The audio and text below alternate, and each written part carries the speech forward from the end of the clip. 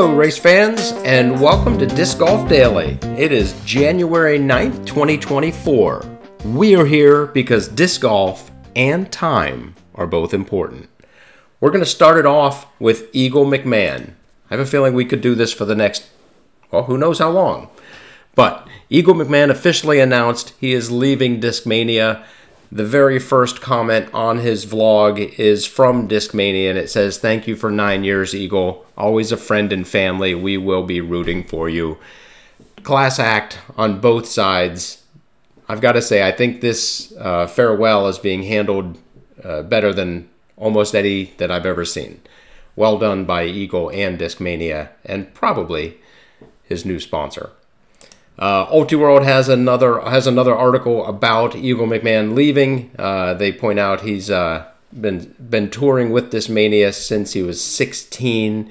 He won 13 Elite Series events and 2 majors throwing Discmania. And the rumor mill is going rampant as there is a Reddit post that says Eagle started following MVP and Streamline, let the conspiracies begin, and another Reddit post that says, where is Eagle going? It's a poll, and MVP has basically half of the votes. Innova, Discraft, Trilogy, Prodigy all round out the rest of the votes, but it's basically a 5-2 MVP versus Innova. Both would be amazing and will be great news, and we will be happy to give you that news as soon as we get it. Next up, we have an interesting article from Ultiworld. Links in the show notes on all of these, by the way.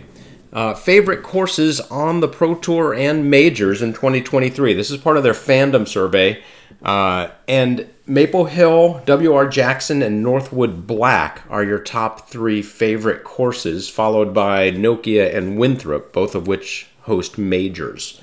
I think it's interesting that all 3 of the favorite courses for people to watch are wooded. Maybe we should play in the woods, Green Splatter tells us yesterday. So, moving on. It's a great article. Definitely worth a read. Thank you, Ultiworld, for that fandom survey. The PDJ has announced that there was a player ratings update today. Go check out your new ratings. And Innova on Instagram made a really interesting post, and I hope more manufacturers start to do this. They listed the tournaments that they are sponsoring. For example, they are a presenting sponsor of the USDGC and Throw Pink. They are a gold sponsor of Pro Worlds, which is in Lynchburg, Virginia, in 2024 Pro Worlds, obviously. They're a presenting sponsor of College National Championships, as well as the Women's Global event and the Las Vegas Challenge. So it just gives an opportunity for Innova to say, hey, here's all the great tournaments that we're sponsoring. It gives a little more value to the tournaments and hopefully to Innova. So run on over to their Instagram page and check out the tournaments they're sponsoring. Although I just listed them off, so really no need to do that. Green Splatter has a pretty interesting article about Snap. They discuss the importance of Snap, how you can get Snap. They provide some interesting tips on whether or not Snap is a sign of good form. And they also talk about the sound isn't the only indicator of good form, even if it is. Anyway, they talk about Snap, and if you are interested in if Snap's good and how you can get better Snap, head on over to the link to Green Splatter. I enjoyed this post on Reddit. Someone says, I have a tournament idea but would like some feedback. And I think asking people what they want is a great way of providing people with what they want. In this case, 83 of the 120 or so people, so maybe 2/3 of the people have said, I'm an AM and I just want to show up and play and I like it to be cheap. So, great way to get feedback and figure out what kind of tournament is going to work for you. And it looks like a no frills, Just let me compete, because that's what I want to do, is what most of the people in this poll think. And I think that makes sense. But I love the idea of asking people what they want so that you can figure out what to give them. Well done, sir. The Disc Golf Pro Tour on Facebook made a really fun post about the highest rated players with a 6-digit PDGA number. On the men's side, it's Luke Taylor and Joseph Anderson at 1031. And on the women's side, it's Holland Handley at 974. Just so you know, Luke Taylor barely made the cut with a PDGA number of 102119. Disc Golf Fanatic posted or shared a video of what may be the craziest ace ever. Link in the show notes. I do not know how that disc ended up in the basket, but definitely worth checking that out.